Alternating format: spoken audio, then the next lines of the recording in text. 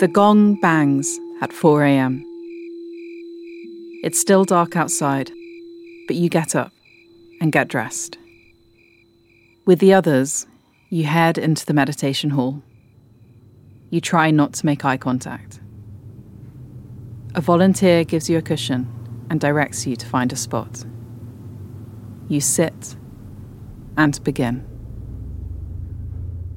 Your goal is to focus your mind. Your back hurts, your knees hurt, and you're pretty hungry. You've been here 3 days, and you have 7 more. Some people go to these retreats and they suffer.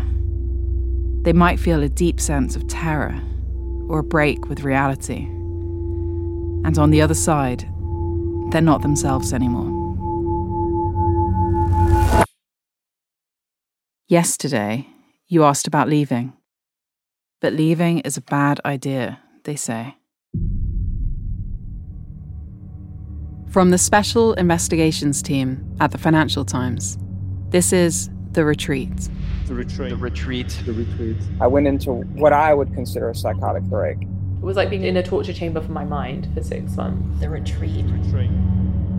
The final goal is to purify the mind.